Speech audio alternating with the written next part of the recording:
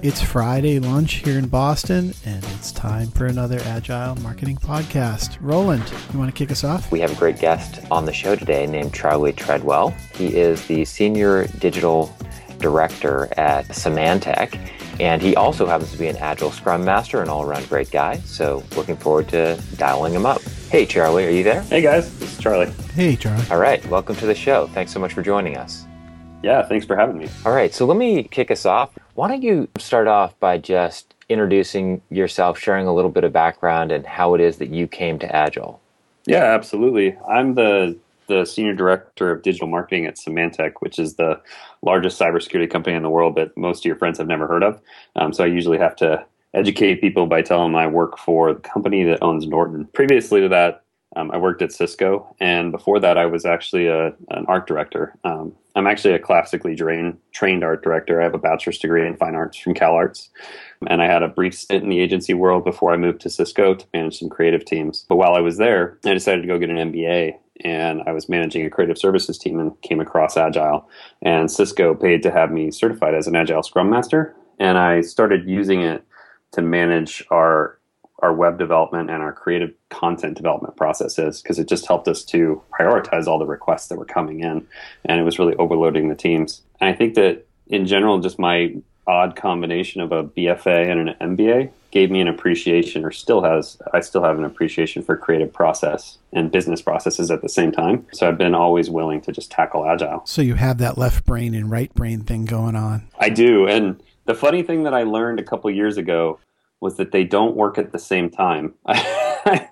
You can turn one on and then you can turn the other one on, but when you try to switch back and forth, it doesn't work. And I actually discovered that quickly when I was actually managing a bunch of really complicated budget spreadsheets and doing some analytics.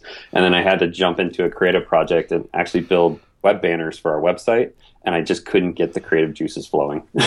So you're a guy with a strong creative background in last two companies full of techies. Yep. Yeah, so I'm particularly interested to hear your perspective, because a lot of the folks that we talk to on the podcast that are coming to Agile are actually coming from the technical side. So I think you can represent a slightly different perspective. Mm-hmm.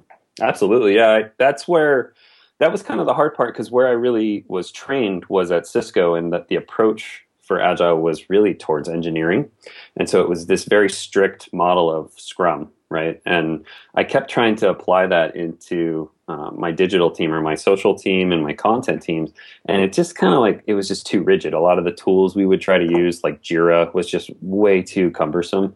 And I started talking to some pretty progressive agencies who were implementing Agile within their agency management process. And I started to kind of understand, you don't have to follow the dogma of Agile, especially in this new world of marketing where none of us have a clue exactly what's working or not. I mean, we're taking an Agile approach to what is Agile marketing. Can you share what your Agile process looks like? Right now, it's really focusing in on pulling a small team together of cross-functional people. I manage digital, so that's paid media, social media, email, SEO, SEM, webinars, and digital strategy. And then we also have a separate team that's a web team that's heavily using Kanban. And we'll pull in a small team of 5 or 6 people with a digital strategist running the team kind of as the Scrum Master.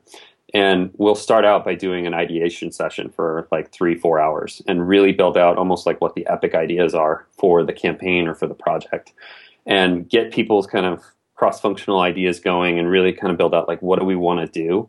And then we'll actually build that out into not really user stories, but we call them user stories, but they're really just a list of tasks that we want to achieve. And we spend more of our time on what the acceptance criteria is. I tend to find marketers get really lost in the concept of a user story. I think for user experience design and engineers and product developers, it's much easier to focus in on it, and it's actually much more critical. But I think marketers just don't understand the concept.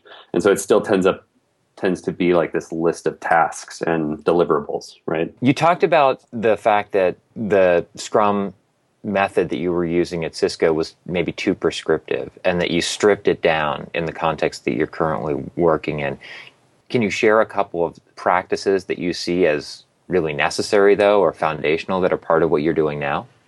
The concept of having a roadmap and milestones, having daily, if not at least weekly stand-up meetings with your core teams. I like daily, even if it's just getting everybody together on a group chat and doing a quick round robin, what'd you do yesterday? What are you doing today? Do you have any roadblocks? I found that increased communication in both in-person and virtual teams became extremely critical. Being able to build out, epic user stories so that you could guide sprint planning, and having the idea of a sprint planning session, doing an actual stand-up each day, and then getting into the demo and the retro are really critical. Because I think a lot of times when marketers start to get into Agile, they think it's just about deliver, and they don't take that time to stop and look back. And so making time for those as well as the planning is really critical. I think the last one that I think has been critical since I started Agile was a backlog, and the concept of a well-groomed backlog and prioritization. Being able to take people and show them the backlog when they come to you with an urgent random request and say, here's everything we're doing, right? Take a look at this entire list and the priority, and you tell me where in this list you think your work goes. And it's always amazing to make someone actually think, oh, wow, I'm prioritizing my urgent request over something the CMO asked for, or something that is business critical. And it makes people just be a little bit more collaborative about, the prioritization and the requests that they have. Or you can stick it in the graveyard for it to die, right? Which I joke about. I had a colleague, we used to always call it the graveyard because it's so often it was that exact behavior that the urgent task came in. We had that principled conversation about what thing they were going to move, and they couldn't figure out what thing was going to move, and then it went and died because, of course, 2 weeks later, something even more important popped into view. It's funny, in our prioritization, we always use the whole must have, should have, could have, won't have classification. And I actually ended up deleting the won't have category because it was like, if you know you weren't going to have it, why are we even wasting time putting it up here? And it actually became the could have category, which was kind of the graveyard. And we never wanted anything to get to the could have category. Yeah. So give me a sense on each given sprint. You said it's a cross-functional team. What percentage of the team is consistent from sprint to sprint? Like what percentage? It shifts. So we have, in my team, we have 3 digital strategists, and the digital strategists are kind of the scrum leader or the scrum manager, and they're actually kind of pulled in and out on different projects. And so as we kick off a project, we'll establish a lead person from each of my functional teams, like my social team, my search team, my email team. And we tend to try to break them up. I don't want to get to a point where we have these pods that can't function without each other. And I do agree that there's benefit of having high-functioning teams that have come together, but I also think there's a lot of value in bringing new people together and new ideas so they can solve problems in different ways, and they're not always trying to apply the same old tricks. Depending on the length of the project, a lot of times it'll be a 1-month sprint, and something like 20 days or so with some planning on the front and the back. And what we'll actually do is a sprint that's usually heavily focused in exploration, development, and then there will be a following sprint or 2 that is really around execution. And then if the project is just kind of moving into run mode, we'll usually break the team apart, and then they'll move on to the next task. And we can have as many as 3 agile projects going at a time. I was going to ask that question because I was wondering, in parallel, you can't have, it's not, that's maybe one of the main differences between software development teams using agile and marketers. Oftentimes we marketers have multiple concurrent projects when the developers have one product that they're all hands on deck jamming on. Yeah, that was always the hardest thing. Like I know there's huge value in like taking one team and putting them on one idea, but in marketing, that's just not reality. Like, we all have to do so many different things and wear so many different hats. And in some cases, I have one person doing social, for example.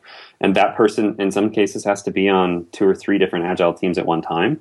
Or there's times when we even have to say, there's no social person on this project, and someone else maybe has to step in and represent that role. Yeah, so that begs the question. I think what you're implying there is that these cross-functional teams that you've built are virtual teams, and that these people are, they do have a primary role that, may be ongoing outside of the Agile team that they're working on. Is that accurate? Yeah, absolutely.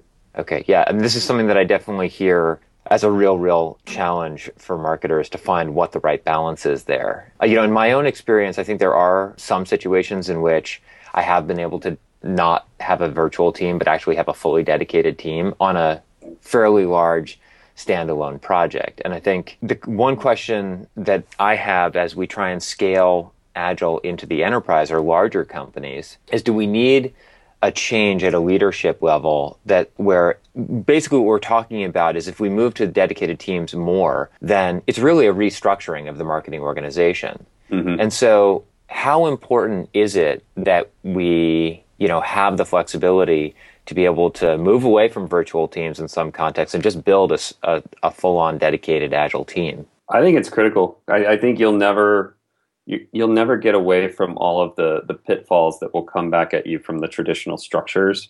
And when things get really hard or really busy, people tend to fall back into those things. Have you guys ever had anybody come talk from HubSpot and how they kind of run their marketing team? We had Mike Volpe on the podcast four years ago, and he spoke at the Boston Agile meetup. And I think where you were heading with this is, he said the bigger they got, the less agile they became. Yeah, that becomes really difficult. And the one thing that I loved about what they did, though, is they rethought their structures of their teams. They actually started looking at having, a brand and awareness team, a top of funnel team, a middle of funnel team, and then like a retention and engagement team. And that's like a very different structural way to look at how you organize teams. And it can be a permanent structure versus a virtual structure. Another way of another lens of we could use to look at this is that I think that there might be some correlation between the degree to which Agile is making its way into the marketer's world and the willingness of leaders to actually build those dedicated teams. Like, I guess in my view, what I'm saying is I think when we start seeing marketing leaders having more openness to and receptiveness to the idea of building these actual agile teams and not forcing marketers to build virtual teams, that's when that is a sign that it will have sort of really made its way into the marketer's world. Leaders will have bought into it, and then it will start down the road of sort of getting to a mainstream adoption. Personally, I think that is only going to happen when practitioners like ourselves get to that level, because I tend to experience marketing leaders think that agile just means faster. And anyone that thinks that agile just means faster is never going to really understand what it is. Yeah, it's what I refer to as little a agile. Just do the same, but just do it faster. Exactly. Yeah, I agree. I mean, oftentimes I respond to marketing leaders when I get asked that question a lot. Isn't the whole purpose of agile to be faster? And I usually respond to that by saying, well, if you're talking about getting to product market fit faster, yes. But if you're talking about, getting a more amount of work done in the same amount of time, no. If you do the right things, or if you do the things that are most relevant at that time. So I've always been a proponent of it from a transparency standpoint, because it eliminates the vice president of sales or sales lead coming over and said, I've been asking for this for 8 months now. And I used to, before using a lot of Agile, that was always, because I've been in startups, that's always been the rallying cry of the head of sales. And now whenever I get that, and I do get that occasionally still, and it's the old, well, you were in the sprint planning meeting 2 weeks ago, and you were in it 6 weeks ago, and you were in it 10 weeks ago, and you were in it 14 weeks ago. Yet it wasn't a priority for you at any of those meetings to bring it up. So I'm not sure how you can argue that point. Mm-hmm. Oh my gosh, I've had that conversation so many times. It's a killer. It's a killer. And also, is. Yeah, and I think that coming back to the HubSpot story, they did this thing called a science fair, which I thought was pretty interesting. I don't know if you're familiar with that, where they would, at the end of each sprint, they would go and take up one of the larger meeting rooms, and they would have little tables, and each part of the team would have their own table, and people could walk around and ask questions, because there's that other syndrome, which Mike Volpe did a great job of referring to, and we've all seen this, where everyone in the company is a marketing expert. Mm-hmm. And one of the things that the hyper transparency of an agile approach brings is it gives everyone a chance to comment at the planning stage when things are being done. And I still get comments in my company. We're 25 people, we're pretty tiny, but I still get questions along the way from random developers and in remote offices about stuff. And it's great. It really is great, because people will say, what is this again? And they'll often, the strange connections you get from people who aren't in marketing, but have some insights into the market that without that transparency, you'd never see. I actually think that you don't have to be in marketing to be a good marketer. I think that everybody in the business is going to have great ideas. And I think, going to your comment about content marketing, I've actually found that marketers are the worst ideas of content marketing, or the worst ideas for content. The best ideas come from your customers. They come from the questions they're asking either online, or they're asking your salespeople, or they're asking your support staff. Like that's the content you should create. And if you don't get out of marketing to go talk to those people, and you're not going to actually get those great ideas. You're just pointing to the fact that Agile really thrives on feedback, right? And we need to go out of our way as marketers to modernize even some of our traditional practices, research practices, and make them more adapted to the sort of fast pace of ongoing iteration. Absolutely. So can you take me through, you heard I wrote down 3 to 4 hours in your planning process, sprint planning process? Yeah, so no, that's an ideation meeting. So We'll do 3 to 4 hours for kind of a true ideation meeting where we get everybody's creative juices flowing for a little bit, and then we really start to do a couple of the kind of the IDEO type brainstorming sessions, refine the ideas, and kind of vote on, okay, what do we want to implement, and then do some prototyping.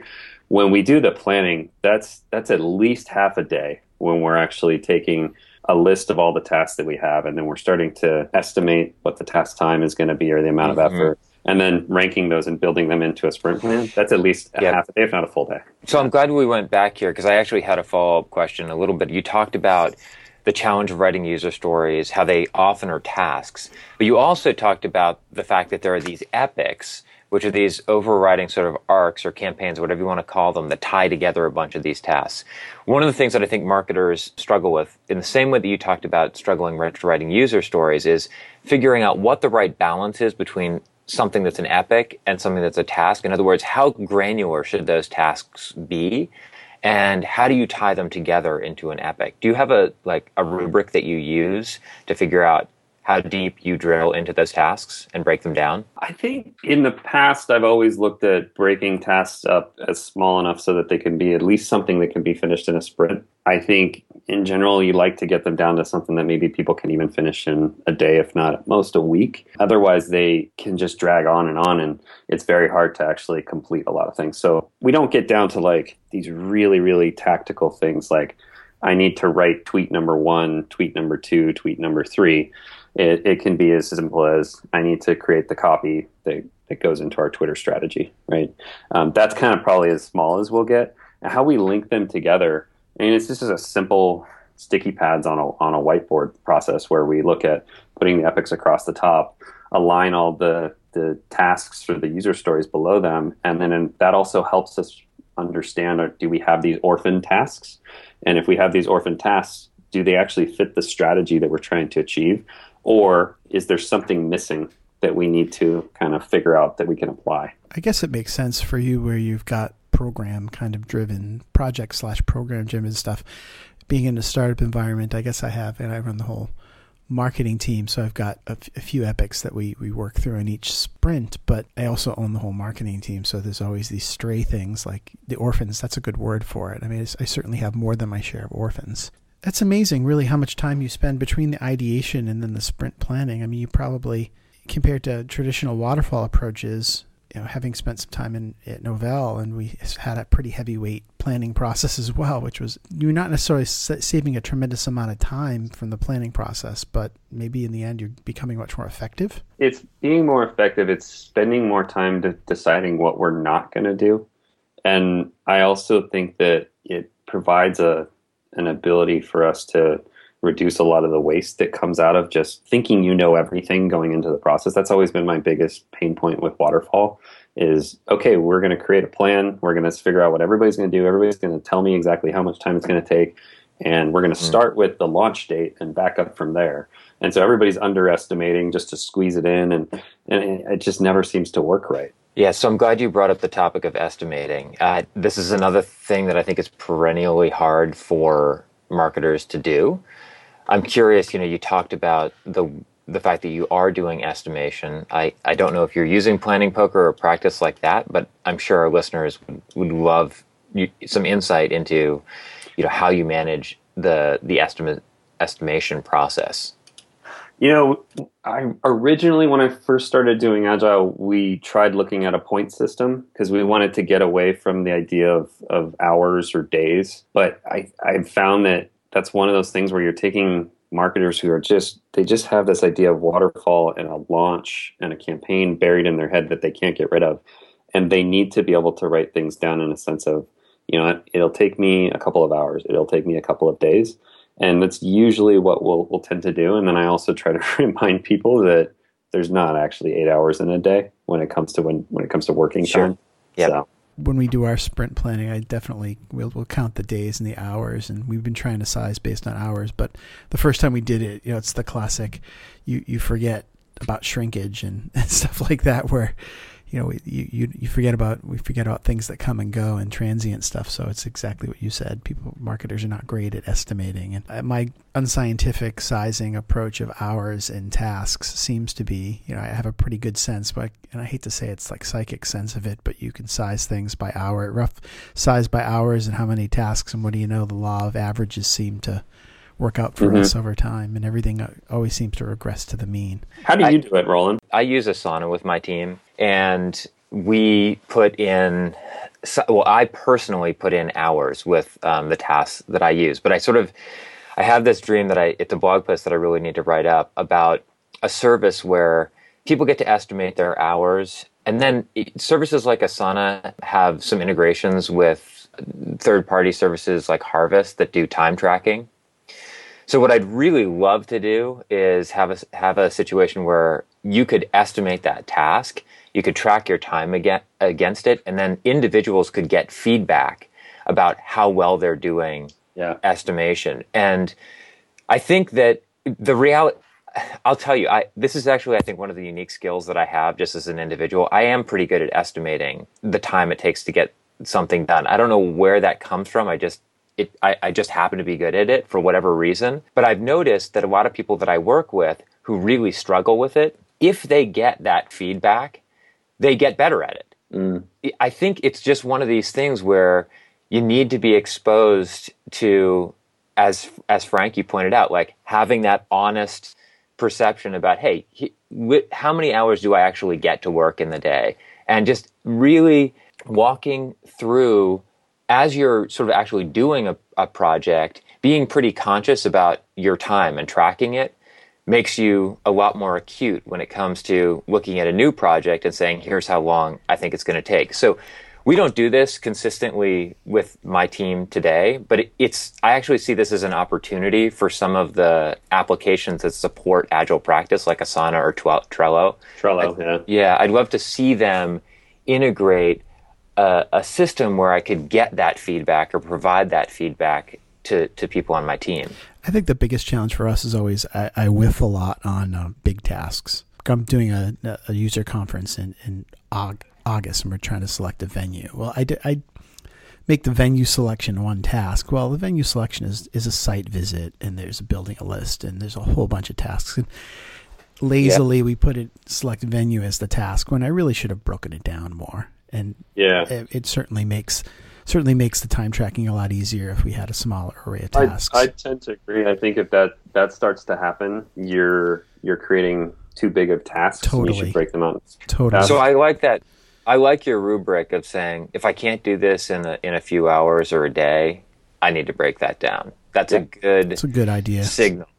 Yep. So I actually do something for myself, and I kind of have implemented it with a couple of people on my team, but I created a process. I think I got it from a blog post. I'll have to look where it was, and you can put it in the notes. But it was this idea that I'm gonna define what my 3 weekly outcomes are. They're gonna be my 3 top priority tasks. And then every day I get up, I build a list of what are my 3 top tasks for that day. And it can't be something that I can't get done that day. I've got my list of things I have to get done this week, but I have to do those 3 things. And there can't be more than 3 things. Either if there's more than 3, I know I won't get them done, or they're too small. And I should actually pick something bigger to put on that list. Because there's other stuff that I know will get done. But like the big, I got to check these off today. And I'll get to the end of the week and I'll stop at the end of the week and look back at my 3 for the week and say, did I achieve the 3 things that I was trying to do? And that helps me break down things from, okay, this is a bigger thing I have to tackle this week that may have multiple steps. And this is something I have to tackle today. Is this too big? I think people tend to do that. And if you realize you're not getting it done, you're just not breaking it down small enough. Well, Charlie, this was awesome. I think we could go on for about 3 or 4 hours today. Absolutely. This was a lot of fun. I didn't actually get to my my case study, which we could maybe do at a future date. But my favorite case study of Agile is actually like my biggest failure. And it was about 1.5 years ago when my CMO tried to task me with running Agile in the entire marketing organization globally, and it was an ignominious failure.